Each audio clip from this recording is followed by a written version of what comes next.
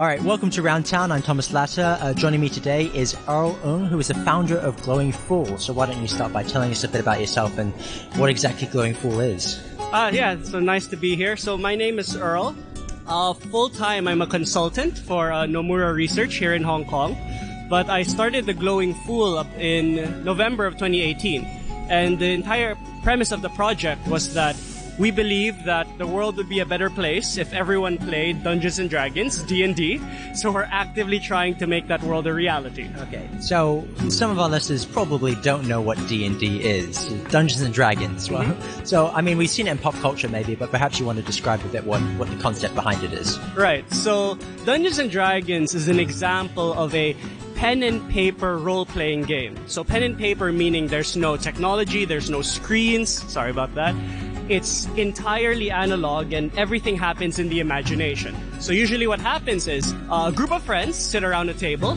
There are players and there's a single dungeon master. Right. So for each player, they create their own character. So this, you could think of like a fantasy character from Lord of the Rings. So they come up like with their own character, their character's backstory, their abilities, and in the game, they imagine as if they are this character. They control this character.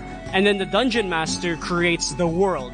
So whereas the players control the characters, the Dungeon Master controls everything else. Okay. And then they have this sort of communal storytelling where they riff off each other to create this extended adventure. Okay.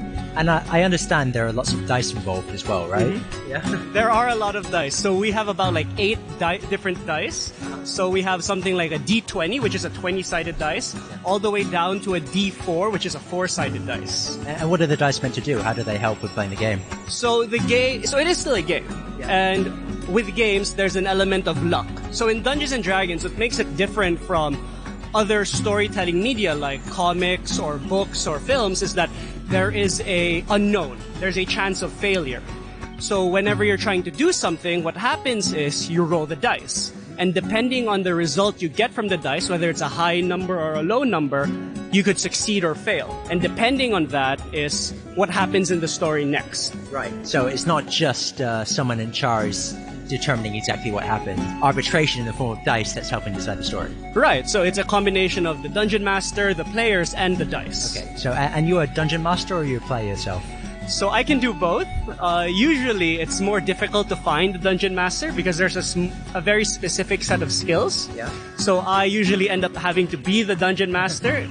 Typically, if you're dealing with new players who don't know how to run the game, so I have to be the Dungeon Master or the DM for these new players. Okay, cool. D&D has been around for a long time, right? This sort of game, like D&D as a game has been around since I think the 1970s. So it's about 40 to 50 years already. Yeah. But it's gone through several different iterations or editions. Yeah. So currently what we're playing now is the 5th edition of D&D. So they've revised the rules like 5 times or so. Okay, cool. And so how does the Glowing Fool work into all of this then? How are you helping D&D in Hong Kong? Right. So like we said, we believe like the world would be a better place if everyone played D&D. So how we do that is by first introducing more people to the hobby of D&D by running games for them, helping them like discover the hobby, and at the same time creating this community that brings people who enjoy playing D&D together so that they can share notes, share experiences, or form groups. Okay, sure. And I think what you've done an event recently where you actually had a bunch of DMs come into the same room and run like many games, right? Yeah, right. Yeah. So last June 23rd, we had a charity event. It was a charity fundraiser event for a local organization called Learning Together that supports asylum seeker refugees. And what we did was we got some DMs from the community and we put them in a restaurant. We set up 7 different tables. So we had 7 DMs running 7 different tables and we had people buy tickets, all proceeds going to supporting the charity. And we had them all running the same adventure. Okay. Cool. I understand that there's stuff like that exists in D&D as well, like the Adventurers League or something like that, where the tables can actually interact with each other. Did that sort of thing happen here as well?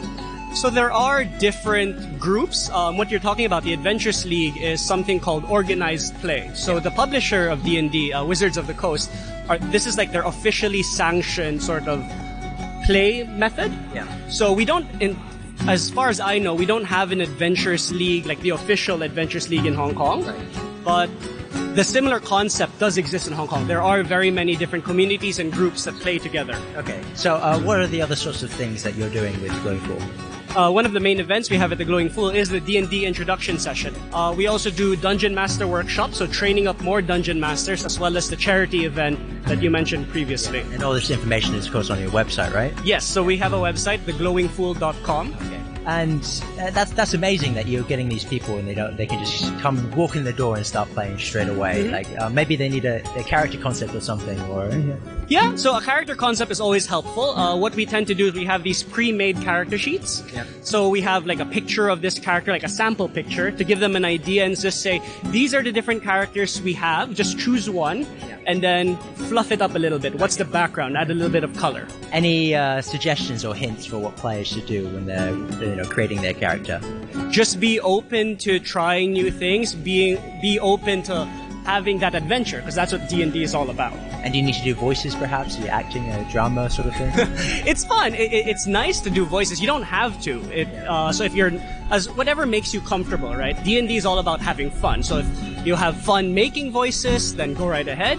If it makes you uncomfortable, then you don't necessarily need to. As long as you're having fun, that's what's important. Okay, cool. Well, thank you so much for all the information. Before we finish up, maybe you can one more time plug any social media and your website and how people can get involved. So you can find us on Facebook, Twitter, and Instagram. For all three, we're at The Glowing Fool. You can also check out our website, www.theglowingfool.com. Okay, awesome. Thanks for joining me. Thank you.